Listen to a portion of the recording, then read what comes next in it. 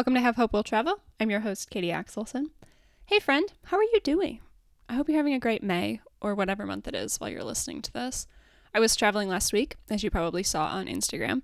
My goal was to leave Minnesota when it was still a late winter and come home and hopefully it would be spring. Well, between when my plane landed and when I got home from the airport, there were 3 different tornado warnings I had to pull over for. So I think I accomplished that goal. In fact, I think we skipped spring and jumped straight to summer. Today it's supposed to be 90 degrees.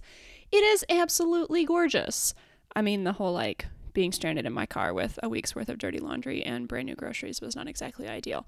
But it is still delightful out there right now. So while I was traveling, I did not have a chance to book a guest for this episode, but it's been a while since we've been together, just the two of us. Do you remember when that was? It was Christmas time. It was December. We've had new friends every other week since December. And sometimes we do solo episodes on the show. Haha!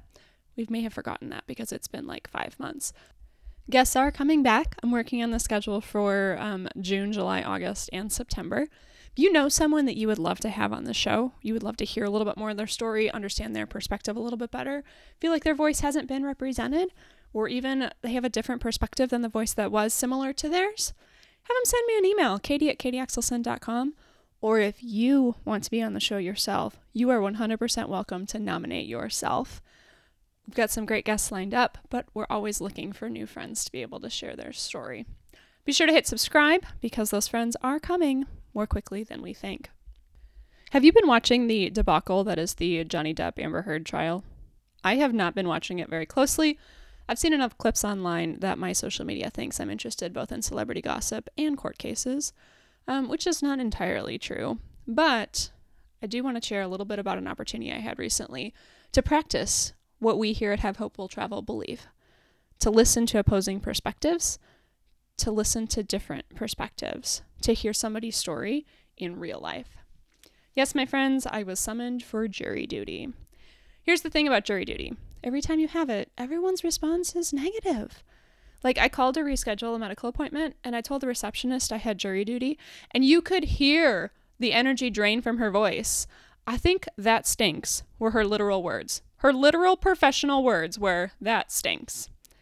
A lot of people asked if I was going to try to get out of it, and I'll be honest, I sort of did. When you ask me what my profession is, there are a lot of different answers that I can give that are all truthful.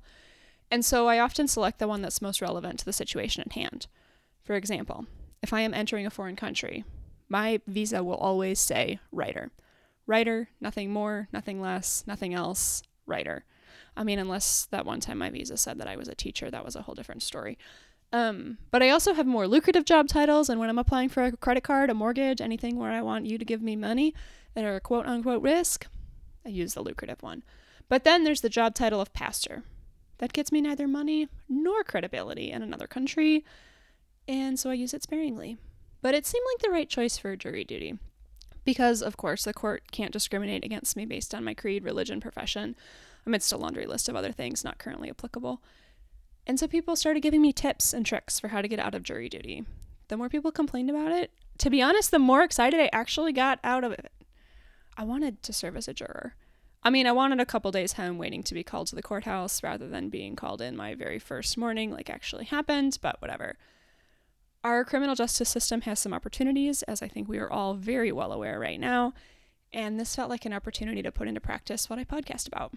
To hear a conversation where I can't be the one asking the questions. To be part of changing the story for the individual in front of me. And selfishly, I love new experiences. I'd never had jury duty before. I was summoned once in the state of Wisconsin while I was a college student in North Carolina, and they asked if I was coming home for the summer, and conveniently that was the summer I was studying abroad. And not only was I deferred indefinitely, I was removed from the list of possible jurors. I don't really know how long you stay removed, but I moved to Minnesota, got a Minnesota driver's license, and got registered to vote here in Minnesota, and I got put back on the list. So I got a little sneak peek of how other professions work. What does a judge actually do? What does a lawyer actually do? What's a clerk? What's a court reporter? Is the witness stand literally as intimidating as everyone says it is? Yes, it is. But I'm getting ahead of myself. And the clips that you've seen of the Johnny Depp Amber Heard trial, they have some elements of truth to my experience, but Also, let's remember, these are professionals with lots of money. If you don't know, I live in Minneapolis, Minnesota. The Hennepin County Government Center, where I participated in jury duty, is the same location where Derek Chauvin was convicted of the murder of George Floyd and Kim Potter was convicted of the murder of Daunte Wright. Back in November, when I was originally summoned for jury duty, I deferred because the timing wasn't good. And had I not deferred, it's very possible I would have been on the Kim Potter trial, or at least reported with the jurors who ended up on the Kim Potter trial. As it was, I was placed on a trial that I had never heard of and was forbidden to Google. That was probably the hardest part. That's not true, but that was a hard part because if you're familiar with StrengthsFinder, my top strength is input, which means I will lose hours researching weird things on the internet. If you want random knowledge, I got you. You want to find someone you lost contact with years ago? I'm the woman for the job. Literally, I found a friend I had lost contact with a decade ago without knowing their last name or the state that they lived in. Google is my friend, but I could not Google this case. I was at the mercy of Hennepin County for both the information they told me and the schedule they gave me. That concept does not bode well for the American public, who prides ourselves on not being told what to do. Everyone at jury duty was cranky. Every single juror I heard was complaining. And that wears on you, just as a fellow juror. But I can't imagine being the clerk and the staff who have to corral cranky jurors all day long. The staff were incredibly nice people, even if they weren't always the most accommodating. Like, literally, they told us if the internet broke in the waiting room, there was nothing they could do about it. Room for improvement. Or the schedule they gave me changed 1,500 times, exact number. So the first morning of jury duty, I show up to the courthouse. I pay for my own parking because they do not validate parking. I do not understand that, but they don't. Another room for improvement. And I report to this jury room in the midst of Omicron. Yes, my friends, I was very stressed at how many people were assembled in the juror room in the midst of the pandemic. Sure, they were all wearing masks, many of them wearing them properly, but the guy nearest to me definitely had some sort of respiratory thing going on, and the gal behind me was actively drinking coffee for 2 hours straight. It's also really interesting to me that no one has a problem wearing a mask at a courthouse, but oh boy, do they have a problem wearing a mask at an airport. That's interesting. So this very large collection of us are sitting in a very small room. Well, it's not a very small room. It was just not a proportionate room. Jurors versus Omicron versus room space. And no one wants to be there. And I'll be honest, myself included. Like, I wanted the downtime of doing nothing. Like, I had some podcasting work I wanted to get done. I had an ebook I wanted to write. And I have a last name that starts with A. So I was the second name called to be assigned to a case. There would be no waiting around for me, which turned out to be fine because everyone had bad attitudes, or at least the jurors did, and I really did not need to be in that environment any longer than I had to be. The courthouse staff was nice and appreciative, not always super helpful like the internet thing. I value efficiency and streamlined processes, so I could see about 1 million ways where jury duty could be more efficient, smoother, and less stressful, like validating parking passes and being able to fix the internet. Some tissues around the juror assembly room would have been appreciated. Or even more concrete times, like we're going to make our first call of the day at 10, rather than being like, stay in the room, we'll make the call soon. And then it just is 15 minutes later and you're like, I could have gone to the bathroom, but now I still have to keep waiting. But also, better attitudes for the jurors would have been helpful. So this is my plea to you. If you ever get jury duty, please, please, please, be nice to the people. Be nice to the people. There's no reason you need to be rude to the people. This is their job. They get paid to be there. Technically, you're getting paid to be there too. I understand you don't want to be there, but we host a podcast talking about hearing other people's stories. Think about it as a chance to put into practice why you listen to this show. It is a real life opportunity. So after seeing the "we're making a call soon" sign on the screen for 15 minutes, they did come in and make the first call the very first morning, the very first Monday of jury duty. They pulled all of the first letters of the alphabet last names, and we were told to report downstairs in like an hour or whatever. I don't know why we needed an hour to go down 3 flights of stairs, but they gave us an hour to do it, which was nice, I guess. We were sub-selected and prepped for a case. There were 25 of us, and I was in the back row, so I really couldn't see the people, the other potential jurors, but I did notice that there was only one person of color. I do happen to know that one individual was not selected to be on the jury, so that's interesting.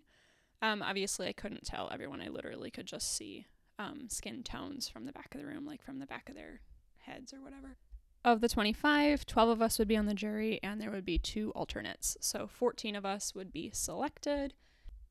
And because we did not yet know which 14 of us would be on the case, they briefed all of us on the details of the trial and then questioned us individually, which did not occur on the same day. We had to go back different days, or in my case, 2 different days to be questioned. They originally told me I would come on, I don't remember if it was, say, Thursday. And then they called me on Tuesday to say, actually come tomorrow. And so I went, and then they said, actually come tomorrow again. So I went from Thursday to Wednesday to Thursday. And when she told me that they would need me to return on Thursday because they weren't going to have time for me on Wednesday, she was super apologetic. Like, I felt really bad that she had to come tell me this. And like, you could feel that she was ready for me to be mad. And I was just like, oh, okay, great. I'll see you in the morning then. And she's like, oh my gosh, thank you for being understanding. And here's one thing that you need to know. My employer is super supportive. So I basically told them, Hennepin County is writing my schedule this week. I will work these times, these hours, these days. And that's what you get. And they were fine with it. And I said, if they call me, I have to take their phone call, which they did. And I saved the court phone number in my phone as jury duty. And so when the call did come in, I held up my phone for everyone to see and then ran from the room to be able to answer it. So that helped my situation go a lot more smoothly. But I know not everyone is in that kind of situation. But hey, employers, support your people during doing jury duty. No one wants to be there, but knowing that you're behind them can make the difference in the experience. When it was finally my turn for jury interrogation on Thursday, the process took all of 20 minutes. The judge had very few questions for me. Those of them were mainly around COVID protocols and if I felt safe, which I did because, like I said, no one seemed to have a problem wearing a mask at a courthouse, unlike at the airport, which I've experienced with both.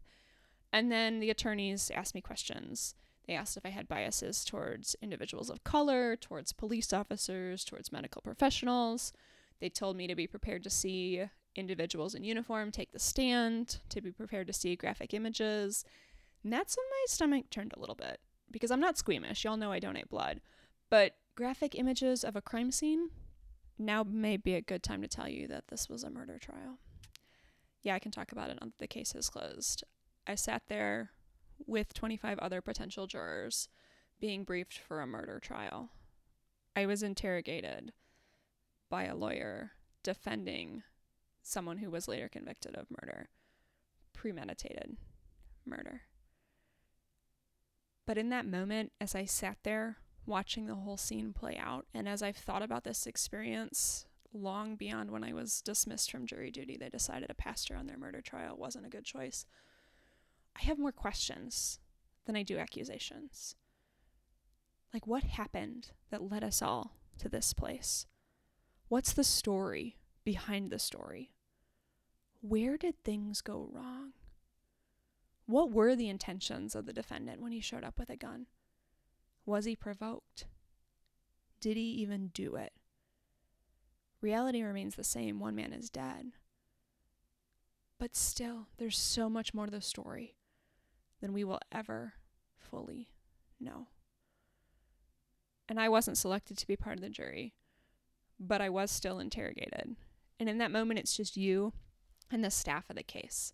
So me, a judge, a court reporter, 4 different attorneys, a defendant, 2 clerks, 2 security guards, and a handful of other people that I have no idea what they actually did. And all eyes are on you. And I told them about this podcast. They had a lot of questions about this podcast. And conveniently, my listenership went up that day. So, hi attorneys, I see you there. we're going to pretend it's actually the attorneys who wanted to hear my podcast and not the fact that I was also promoting the show in a podcasting group. I'm going to pretend it was court. I got new listeners from court. It was also very funny because at one point when the attorney and I were talking, the judge interrupts both of us and like turns to me and was like, I can tell you host a podcast and are comfortable in front of a microphone because your voice is really loud and you're projecting really well. But our microphones are not that advanced. I need you to back up off the mic. And I was like, okay, great. And then she turned to the attorney and she's like, you need to speak directly into the mic because we can't hear you.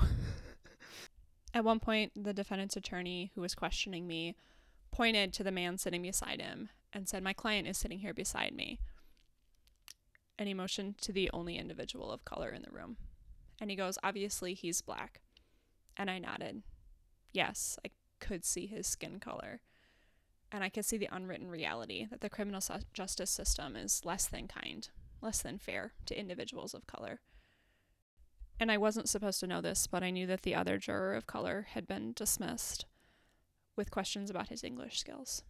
I was never asked about my English skills. That man spoke English very well. Interesting. Very interesting. I noticed that the only potential juror who I was aware of who actually made it onto the jury was the white man.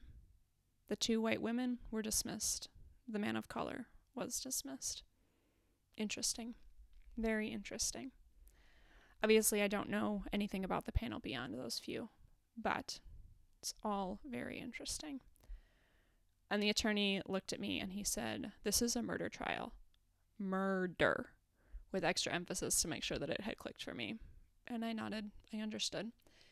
And he had already established that I was a pastor, and he asked if I had any religious reasons not to participate in the case. I think he was hoping I would say yes, being that Christian pastor and whatnot. I did not.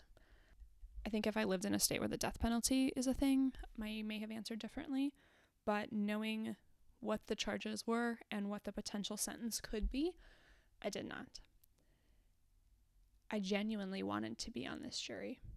I didn't want to see the graphic images they had warned us about, but I did want to be part of bringing justice for this one man and for his victim. I wanted to be part of changing the system, at least for one individual, and to not simply see one's color of their skin, as the defense attorney so blatantly pointed out, and just to assume that they were guilty. I met the eye of the judge when she spoke to me. I did the same for the attorneys as they spoke to me. And I met the defendant's eye, or perhaps he met mine. And sitting here, right in front of me, is a man. A man who potentially caused the death of another man. But as we were sitting across the courtroom, I didn't see a murderer, innocent until proven guilty, and I heard nothing but the charges. I saw a man whose life has no doubt been harder than mine. A man whose circumstances have no doubt been different than mine.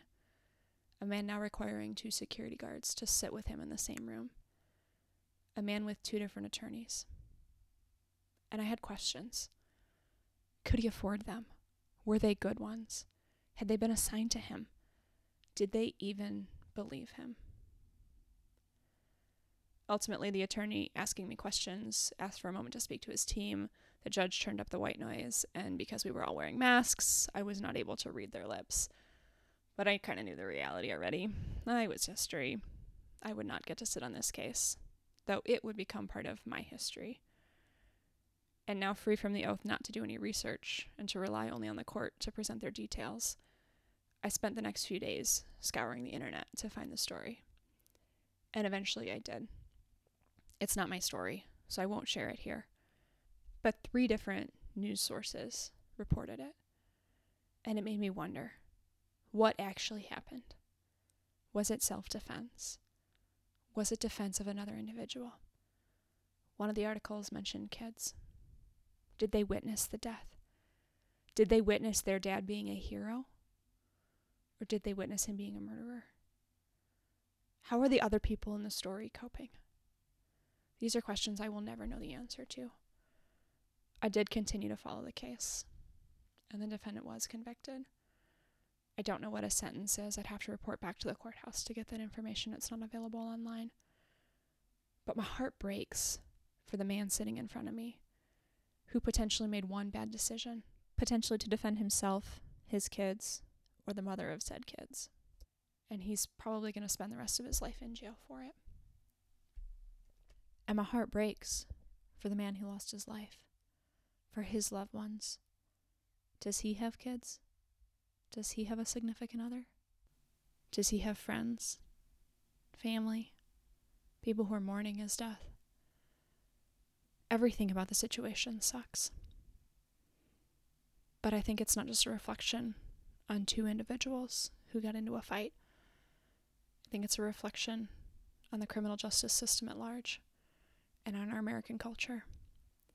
And as much as I wanted to be on jury duty, I'm glad I didn't have to be the one to judge the situation, the circumstances, and what was presented before me. Because that's what they told us in jury duty, is that there are two judges in the courtroom.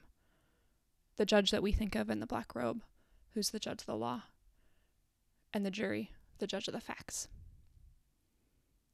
And I don't know that I wanted to carry that kind of a weight on a murder trial.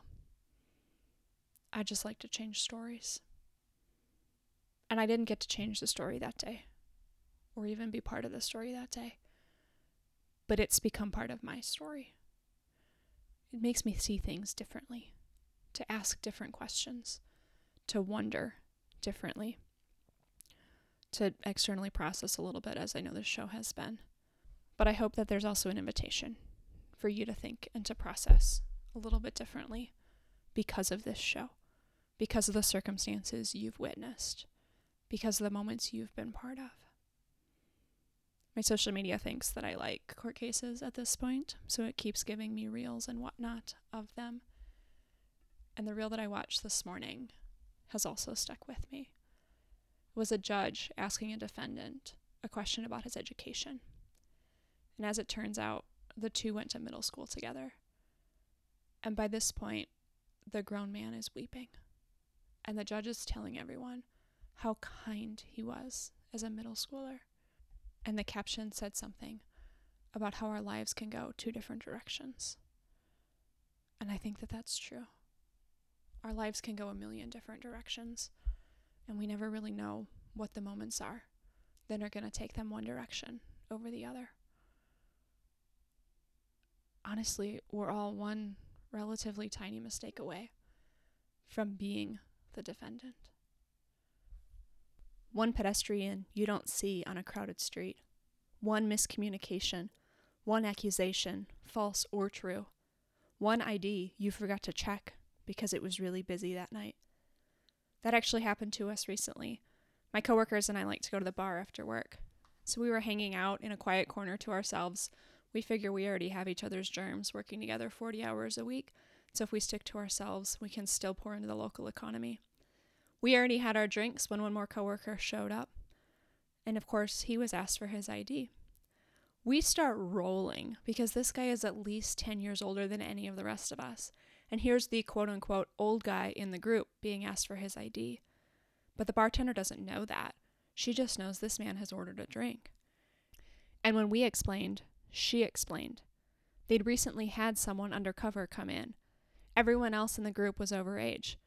And so her coworker, on a busy night, just didn't check the last ID and is facing a lot of trouble because of it. It's so easy to make a mistake that's going to cost a lot. Everything can change in an instant. And in some ways, that's terrifying. Like when you're just trying to get home from the airport with your fresh groceries and your week worth of dirty clothes, and you keep having to pull over because you can't see, because there's hail, because there's yet another tornado warning. There were 3 tornado warnings between the grocery store and my house. But it's also exciting because it means you don't have to be who you were yesterday. You can grow, you can change, you can learn from the experience. And sure, what happened quote unquote yesterday may still have consequences or elements that you need to deal with, but it doesn't have to bind you. You don't have to be stuck there forever. Lamentations says God's mercy is new every morning. That includes this morning. That includes tomorrow morning. It's a new day, a new chance for a new situation and a new circumstance, even if everything looks the same as it did yesterday. So friend, that's going to be the final challenge I leave for you today. The first one, of course, was don't be cranky even though you got jury duty. The second one, find a way to accommodate jury duty. The third one, what does it look like to allow today's circumstances to impact your growth, your development, who you are, and who you're becoming? What does it look like to take one step closer to who you want to be, regardless of what your circumstances are today? As always, big thanks for listening. I hope there was something here in my external processing about my experience of jury duty that resonated with you. Something that you can take action on. Somewhere where you're going to see things differently. Because that's the point of the show, right? When we travel, we get to know people who are different than we are. We hear their stories. We understand their perspectives. We grow and change because of it. So I hope that my story, this little snippet of my story, has helped you grow, helped you change, helped you see things a little bit differently. We will see you again in 2 weeks. We've got more friends coming to share their stories, their perspectives with us. Until then, make sure you hit that subscribe button. Make sure we are connected over on Instagram. That is where you'll get the play-by-play of things like the tornado warning. I'm at Katie Axelson. And of course, if you ever need anything, katie@katieaxelson.com. My friend, know that you are loved, know that you are appreciated, know that you are seen, know that you are cared for, you matter, and we will see you again soon. Bye-bye.